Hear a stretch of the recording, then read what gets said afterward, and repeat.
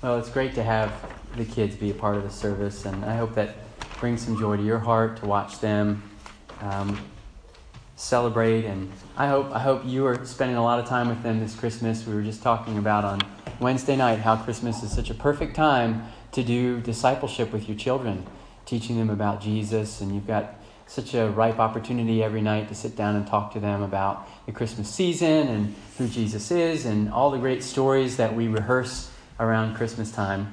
And today we're going to look again at one of those stories in Matthew chapter 2.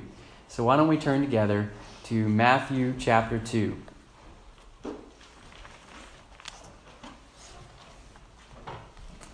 Our Advent series this December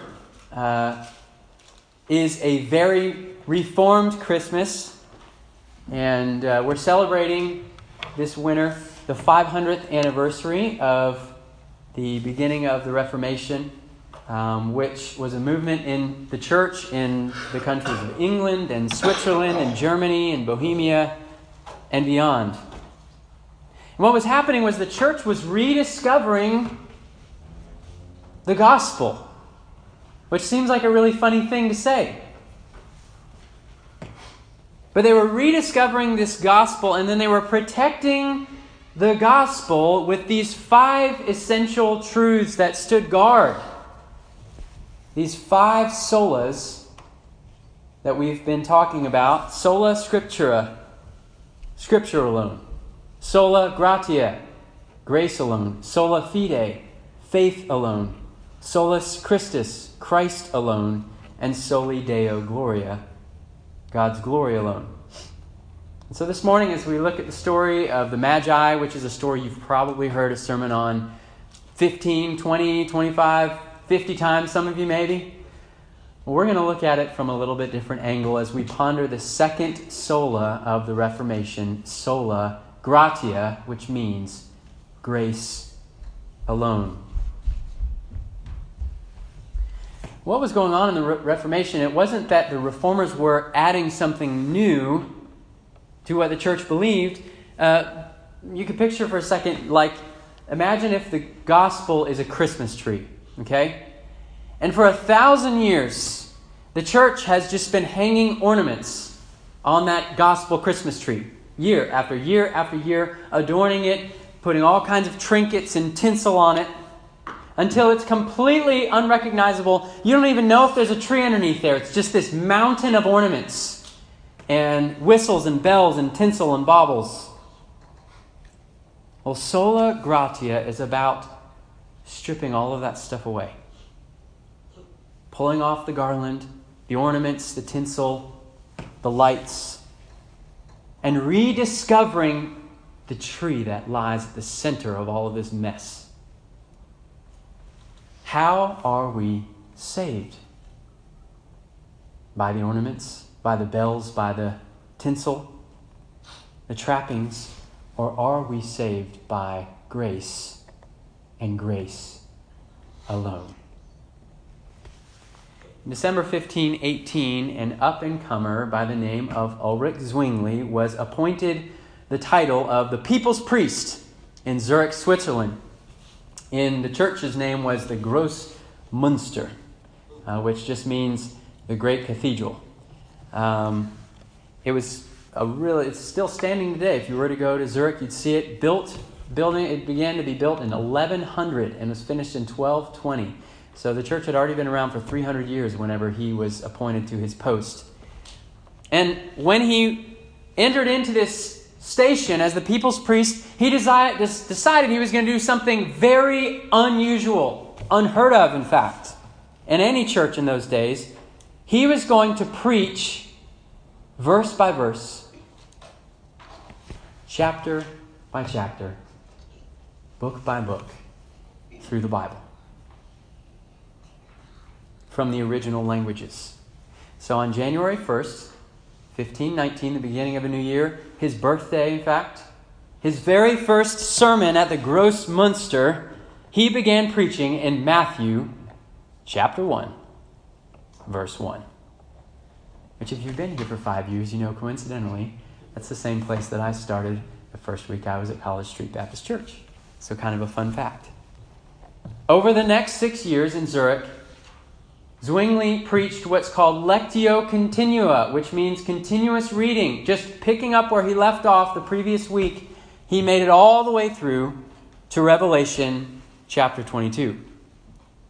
And it was this unadorned reading and proclaiming and preaching of the gospel faithfully, week after week, that brought about Reformation in the country of Switzerland. And this simple, unadorned, no bells, no whistles, preaching style of Zwingli was so bizarre to the people that Zwingli says, everyone eager to hear the word of God came hurrying for my expositions, so that I was quite surprised myself. Here's a man who's just preaching the plain word of God. No gimmicks, no flashy anything. And it's the plain exposition of God's word week after week that people are hurrying to church to hear. Preaching verse by verse through books of the Bible. A strategy for reform so crazy it just might work. And as Zwingli and his congregation made it through the Gospels and through Acts and through Paul's epistles, they started to realize something. All of these trappings and these things that the Pope and the Catholic Church were insisting were absolutely necessary for salvation weren't even in the Bible. Praying to images of the saints, not in the Bible. Vows of celibacy for priests, not in the Bible. Penance, doing good deeds in order to make up for the bad things that you've done, not in the Bible. Indulgences sold by the church, being able to purchase forgiveness from the church, not in the Bible. Mandatory fasting days like Lent, not in there. And all of this came to a head in 1522 with what has been called the infamous affair of the sausages. Yes, Zwingli, the ever controversial man, the affair of the sausages. You see, Zwingli attended a sausage party that was where they were serving what's called Fastnachtskekli, which is basically a Swiss funnel cake. I was looking it up online, and it's basically a Swiss funnel cake. It's got powdered sugar on it and everything. But on the side, they were serving these delicious slices of hard smoked sausage. Now, the problem was that this party was in March, on a Friday. And if you know any Catholics, you know that Fridays in March, you can't eat any meat because it's Lent. And so it was with a sausage that Zwingli entered into battle with the Roman Catholic Church. And Stephen Nichols compares the problem that was going on to scaffolding. If you picture the gospel as this beautiful cathedral, right? What the church had done year by year is they built this scaffolding all around it until the entire building was engulfed in this ugly scaffolding, and you couldn't even see the gospel underneath. So through the faithful preaching of God's word, week by week, Zwingli was dismantling the scaffolding that the church had built, obscuring the gospel, and revealing the beautiful salvation by grace alone that lay underneath. He took apart the practice of doing penance, of priests assigning works to people in order to work off their sins. He removed the images of the saints that people were praying to instead of Jesus Christ. And greatest of all, in 1525, he eliminated the Catholic Mass. In the Mass, the Roman Church would claim that the priest, when he said the magic words, Hoc est corpus meum, this is my body, that the bread literally turned into the actual flesh of Jesus Christ. And then the priest literally offered up again the body and blood of Jesus as a renewed sacrifice for your sins. And that if you didn't have this done over and over again, you would lose your salvation. Zwingli saw people clinging to a piece of bread as though that piece of bread was somehow connected to their salvation instead of Christ. And they could only cling to the bread because the Catholic Church has decided it wasn't worth wasting expensive wine on peasants, right? The body of Christ is just as good as the blood, so they don't need both. Only the priest got both. And so Zwingli threw out the Catholic Mass and replaced it with really what we do, the Lord's Supper, in its plainest sense as laid out by Paul in the Scriptures. In all of this, Zwingli was recovering the simplicity of our second central truth of the Reformation, sola gratia, grace alone. And so this morning, as we turn to the Christmas story once more, I want us to be struck, and I hope we will be struck, by the grace of God that's recorded in this story. A lone star summons men from afar, drawing them by grace alone to the Christ child. I mean, why should these wise men ever appear in the pages of Scripture? Have you ever thought about that? Thousands of miles away from Jerusalem. And yet here they are. Why should these people, of all people, be figurines that we set at our nativity scene every year? Grace and grace alone. So as we ponder that this morning, let's stand together as we honor the reading of God's Word, beginning in Matthew chapter 2, verse 1.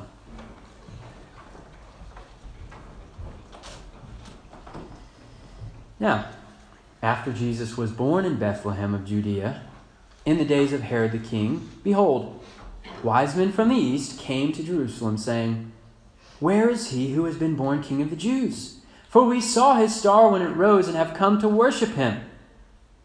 When Herod the king heard this, he was troubled, and all of Jerusalem with him. And assembling all the chief priests and the scribes of the people, he inquired of them where the Christ was to be born. And they told him, "In Bethlehem of Judea, for so it is written by the prophet, and you, O Bethlehem, in the land of Judah, are by no means least among the rulers of Judah, for from you shall come a ruler who will shepherd my people Israel." Then Herod summoned the wise men secretly and ascertained from them what time the star had appeared. And he sent them to Bethlehem, saying, "Go and search diligently for the child, and when you have found him, bring me word, that I too may come and worship him." After listening to the king, they went on their way. And behold, the star that they had seen when it rose went before them until it came to rest over the place where the child was. When they saw the star, they rejoiced exceedingly with great joy. And going into the house, they saw the child with Mary his mother, and they fell down and worshipped him. Then opening their treasures, they offered him gifts, gold and frankincense and myrrh. And being warned in a dream not to return to Herod, they departed to their own country by another way. Let's pray. God, we pray that you would have mercy and grace upon us this morning. Give us eyes to see and to trust and to worship and fall before Jesus, our King. In his name we pray. Amen. You may be seated.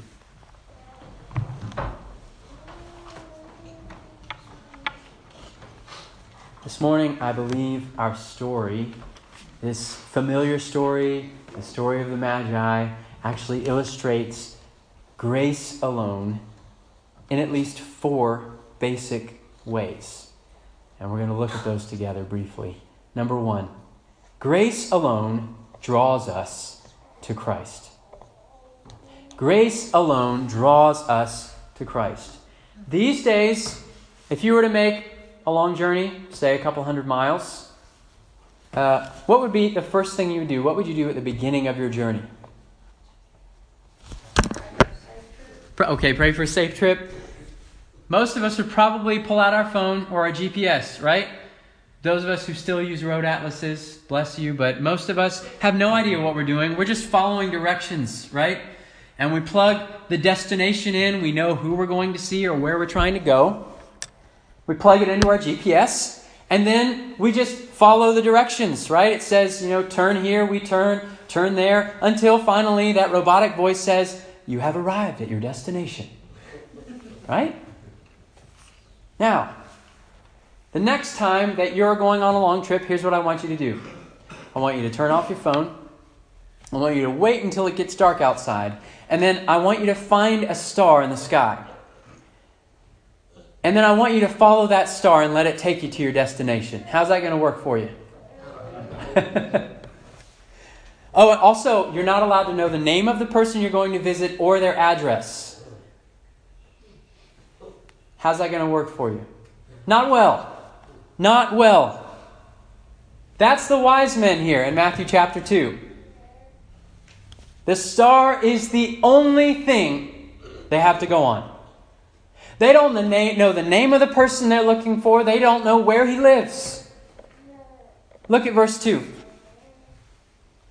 Where is he who has been born King of the Jews? For we saw his star when it rose and have come to worship him. Where is he? We don't know where he is, and we also don't know who he is. All we know is we have seen his star. And it's funny because they roll into Jerusalem like they're asking for directions, but they don't really need directions because as soon as they leave Jerusalem, what happens in verse 9? After listening to the king, they went on their way, and behold, the star that they had seen when it rose went before them until it came to rest over the place where the child was. The star was all that these men needed. One single solitary star placed in the heavens by the grace of God. These men didn't grow up in a Christian home. They didn't have Bibles. They didn't grow up in a town where there was a church on every corner. They had one single solitary star in the sky, and that star was enough. Grace alone draws us to Christ. Now, I wonder how you think you relate to God this morning. In the days of Ulrich Zwingli, the church was teaching that God helps those who help themselves. If you want to boil it down, that's what was going on. This is a quote from St. Bonaventure. Divine help, however, comes to those who seek it from their heart humbly and devoutly. The church taught that the Christian life was kind of like a Jacob's ladder. And as we pray and we do penance and we take the Mass and we do good works and we give to the church and we take communion, God rewards our good behavior by infusing grace in us step by step as we make it one more step up the ladder to heaven. By our striving, we mount step by step until we come to the high mountain where we shall see the God of gods in Zion. Those are the words of the leading officials in the church. But if we look at the Magi this morning in Matthew chapter 2, that doesn't seem to be the case at all. We know nothing about these men. Were they devout? I don't know, probably not. Were they churchgoers? Definitely not. Were they praying men? Did they read their Bibles? Chances are they didn't even know what the Bible was. But one thing is for certain, and they make it abundantly clear, the only thing that we know about them, we have seen his star. And that star brought them all the way home. That's God's grace. Grace alone is sufficient to bring us to Jesus Christ. You're not a Christian today because you sin less than other people. God hasn't shown favor to you because you grew up in church or because your family were Christians. Every person who comes to Jesus comes in the same way that the wise men did, by grace alone. Drawn by the star, drawn to Christ by grace alone. Well, number 2. Grace alone opens our eyes to the Word. Grace alone opens our eyes to the Word. So, these wise men, innocently enough, they come into Jerusalem expecting to find a newborn king. If someone landed in an airport from a foreign nation in the United States, and they said, "Where can I find the President of the United States?" You'd probably recommend they look in Washington, D.C. for a start, right? It's the capital city. Well, that's why they end up in Jerusalem. They're just taking a stab at it. However, King Herod and all the chief priests and the scribes, they have Bibles. They have the scriptures. They know exactly who these wise men are seeking. The Christ. The Messiah, the son of David. So when King Herod gets them all together and they have their powwow and he asks them, "Where is the Christ to be born?" they have it bookmarked in their Bibles, underlined, memorized. They know exactly the right answer. Without hesitation, in almost unison, they respond. Chapter 2, verse 5, "In Bethlehem of Judea. For so it was written by the prophet, 'And you, O Bethlehem, in the land of Judah, are by no means least among the rulers of Judah. For from you shall come a ruler who will shepherd my people Israel.'" They had the Bible answer. They knew exactly the right answer. But that's that. We don't hear from the chief priests and the scribes for the rest of the story. Here are some men who have devoted their lives to studying the scriptures, who study them, who meditate on them, who memorize them, who know them backwards and forwards. But when men from the east who have no Bible, who come following a star and stumble into Jerusalem, come asking, "Where is the one born King of the Jews?" they have the exact right Bible answer. Bethlehem. The Christ is born in Bethlehem, they say, and they return to the temple to study the scriptures some more. The Christ is born in Bethlehem. We should expect these men to be running out of the city, down the road into Bethlehem to find the Christ.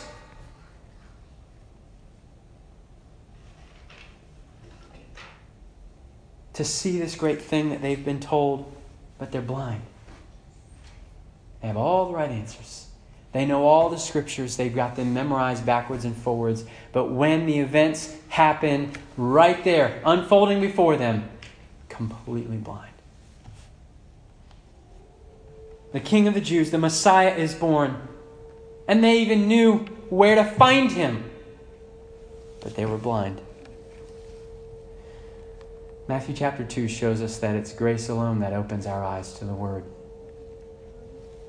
It's not an accident that Reformation in Zurich began in the very same fashion that it began in England last week, through the Word of God. The plain reading of the Word of God. But the Catholic Church had been studying the Bible and memorizing it and meditating on it for centuries, and yet they remained blind to the truth. So what changed in Zurich? What changed with men like William Tyndale and Ulrich Zwingli? Were they somehow better than these other people in the church? No.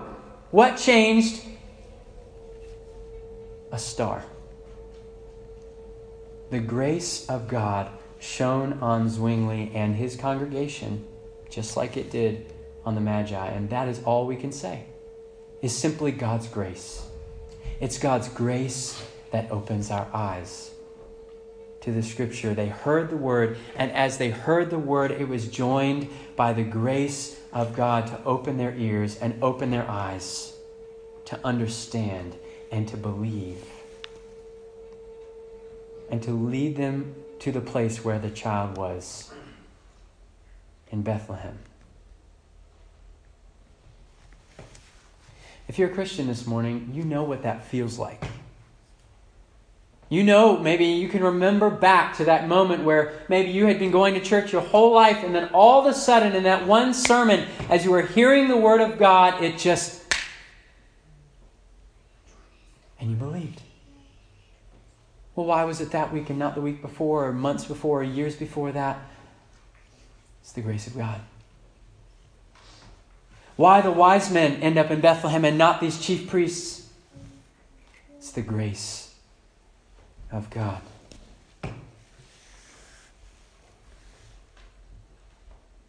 You see, before that moment happens, the Bible says that we're dead. We heard it from Ephesians chapter 2 earlier in the service. We're dead. Dead in our trespasses and sins. Dead people can't hear. This is the funny thing about being a gospel minister, is that week after week, it's my job to preach the good news to dead people who can't hear it. One of our Emmanuel Network pastors, Ryan Fullerton of Emmanuel Baptist Church, he wrote a book on preaching, and this is what he says. Indeed, we preach Christ crucified for sinners, but it cannot be appreciated. Dead people can't even hear the message. The total depravity of unconverted sinners makes it so that they have stone hearts when it comes to experiencing God. So what are we to do? We're to ask our Father for the Holy Spirit. He is the one who opens the eyes of our hearts so that we can see the glory of God in the face of Jesus Christ. Brothers and sisters, where are the men and women throwing open the doors of our church and barging in and saying, "Where is he who's been born King of the Jews? We have come to worship him." Let us pray. Brothers and sisters, why aren't our children who are faithfully hearing the gospel week after week from the pulpit, in our Sunday school, in our children's church, why aren't they being saved by that gospel? They're dead. They can only be saved by grace alone. Brothers and sisters, let us pray that God would send his grace to shine down upon them. Why aren't our neighbors and our friends and our coworkers who we're so faithfully sharing the gospel with over and over again, why does it seem to just bounce off of them? We need grace. Salvation is by grace alone. It's grace alone that opens our eyes to the Word. So let us pray. Number 2, grace alone opens our eyes to the Word. Well, thirdly, God's grace alone gives us exceedingly great joy. Grace alone gives us exceedingly great joy. So there's this juxtaposition in this story. Herod the king and all the city of Jerusalem, they hear news that it's possible the King of the Jews, the Messiah, the one they've been waiting for millennia to show up, has been born, and it says they're deeply disturbed. In fact, King Herod, who knows this might be the Christ child, has decided to take it upon himself to try to murder that Christ. That's his response. But then look at the response of the wise men in verse 10. I love this verse. Chapter 2, verse 10. When they saw the star, they rejoiced with exceedingly great joy. Exceedingly great joy. When the officials of the Catholic Church heard about the rediscovery of the gospel that was going on in Zurich, and that Zwingli was redirecting all of his people to put their trust in worship only upon Jesus Christ and nothing else, and he was highlighting and glorifying the cross of Jesus, they were furious. In fact, they incited neighboring magistrates and kings of neighboring Swiss cantons to come and wage war against Zurich. But when people who are changed by the grace of God hear that everything is complete and finished in the work of Jesus Christ, and that there is nothing left to be accomplished, that their full salvation is given to them, wrapped up like a present on Christmas morning, the greatest gift God could ever give us through Jesus Christ, they respond with exceedingly great joy.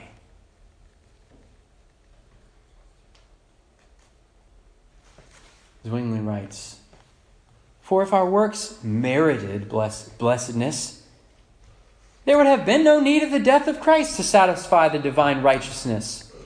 It would not be grace when sins are pardoned, for everyone could win merit. We could earn it," he says. "For it must be true that no man cometh unto the Father but through Christ. Therefore, only by grace The grace and bounty of God, which he pours out upon us abundantly through Christ, does everlasting happiness come. Only by grace. Who can sufficiently marvel at the riches and grace of the divine goodness whereby he so loved the world as to give up his Son for its life? This I regard as the heart and life of the gospel. This is the only medicine for the fainting soul whereby it is restored to God and itself. For none but God himself can give it the assurance of God's grace. But now God has liberally, abundantly, and wisely lavished it upon us that nothing further remains which could be desired. Unless someone would dare to seek something that is beyond the highest and beyond overflowing abundance. That is the grace of God. And when we experience that in our lives, we can only respond but with exceedingly great joy. Friend, if you're here this morning and you know your sin, and you recognize and you feel the depth of your shame and your guilt before God, there is nothing left for you to do other than to turn away from those sins and believe and receive Jesus Christ, who has graciously given us himself. Jesus has died on a cross and suffered for all of the shame and the guilt and the sin that you could ever commit, past, present, and future. There is nothing for you to add to it. God's grace alone is meant to save you. And when you find that, you will know exceedingly great joy. If you're lacking joy in your life, you should ask yourself whether you're putting your trust in something other than the grace of God. Are you trusting in your hard work? God owes me. I've been working hard. I've been serving him. Why isn't he doing what I want? Or maybe you're on the other side, discouraged by your failures. Nothing good's going to come of my life. Look at all the terrible things I've done. God can't love me. We need to set both of these aside and rejoice in the exceedingly great joy that we find in God's grace alone for salvation. There is nothing we can do to add to it or to take away from it. It's a gift. Grace alone gives exceedingly great joy. My fourth point this morning and finally is this. Grace alone causes us to worship. Grace alone causes us to worship. Look at how the story finishes. Probably one of the most recognized pictures in the Bible. Verse 11. And going into the house, they saw the child with Mary his mother, and they fell down and worshipped him. Then opening their treasures, they offered him gifts, gold and frankincense and myrrh. When the wise men reach their final destination, they find the house and they enter into it, and they've made it all the way. Grace has brought them all the way home. When they finally get there, what do? They fall down and they worship Jesus. They lay their treasures before the King. Brothers and sisters, this is the right motive for our worship. We don't do right things. We don't obey. We don't resist temptation so that we can somehow climb stair by stair up Jacob's ladder and earn our way in cooperation with God into heaven through our own good works. It's when we fall down in utter astonishment of who Jesus is and that by God's grace somehow we have been brought to him that we fall down in a life of worship and laying of all of our gifts and our most prized possessions at his feet. Zwingli writes, slaves work for reward, and lazy persons likewise, but they that have faith are untiring in the work of God. Why? Because they're sons of the house. A son has not merited by works his being the heir of the estate, nor does he toil and labor for this, that he shall become the heir. But when he was born the heir. He was the heir of his father's possessions through birth, not through merit. And when he is untiring in work, he does not demand a reward, for he knows that all things are his. So the sons of God, freely sons of God, therefore, gladly and without weariness, they labor indeed. There is no work so great that they do not believe it is to be accomplished by his power in whom we trust, not by our own doing. What's he saying there? He's saying, we're not slaves, we're sons. Sons don't earn the inheritance, they have the inheritance. They work hard for the estate because it already belongs to them. That's why we worship. That's why we obey and we fall down at the feet of Jesus in all areas of our lives. It's because grace alone has brought us to this state where we are sons, and so we worship Jesus with our lives. In the 1500s, the main Swiss export was soldiers. Believe it or not, the Swiss people would send their young men out and they would farm them out to different countries who were at war with each other, and they would sell their battle-tested men to go fight in their armies. However, in 1531, Zwingli was forced to go out with one of these armies to fight to protect Zurich from an invading Catholic army that had laid siege to the city. You see, Catholic rulers in other areas of Switzerland were not happy with what was going on in Zurich. So the story goes that Zwingli rode out with his men, chaplaining the army, wielding a double-edged axe, or sword, some stories tell us. And he was killed on the battlefield that day. And when the victorious Catholics discovered this arch-heretic, Zwingli, had been killed, they burned his body and they mixed it with dung.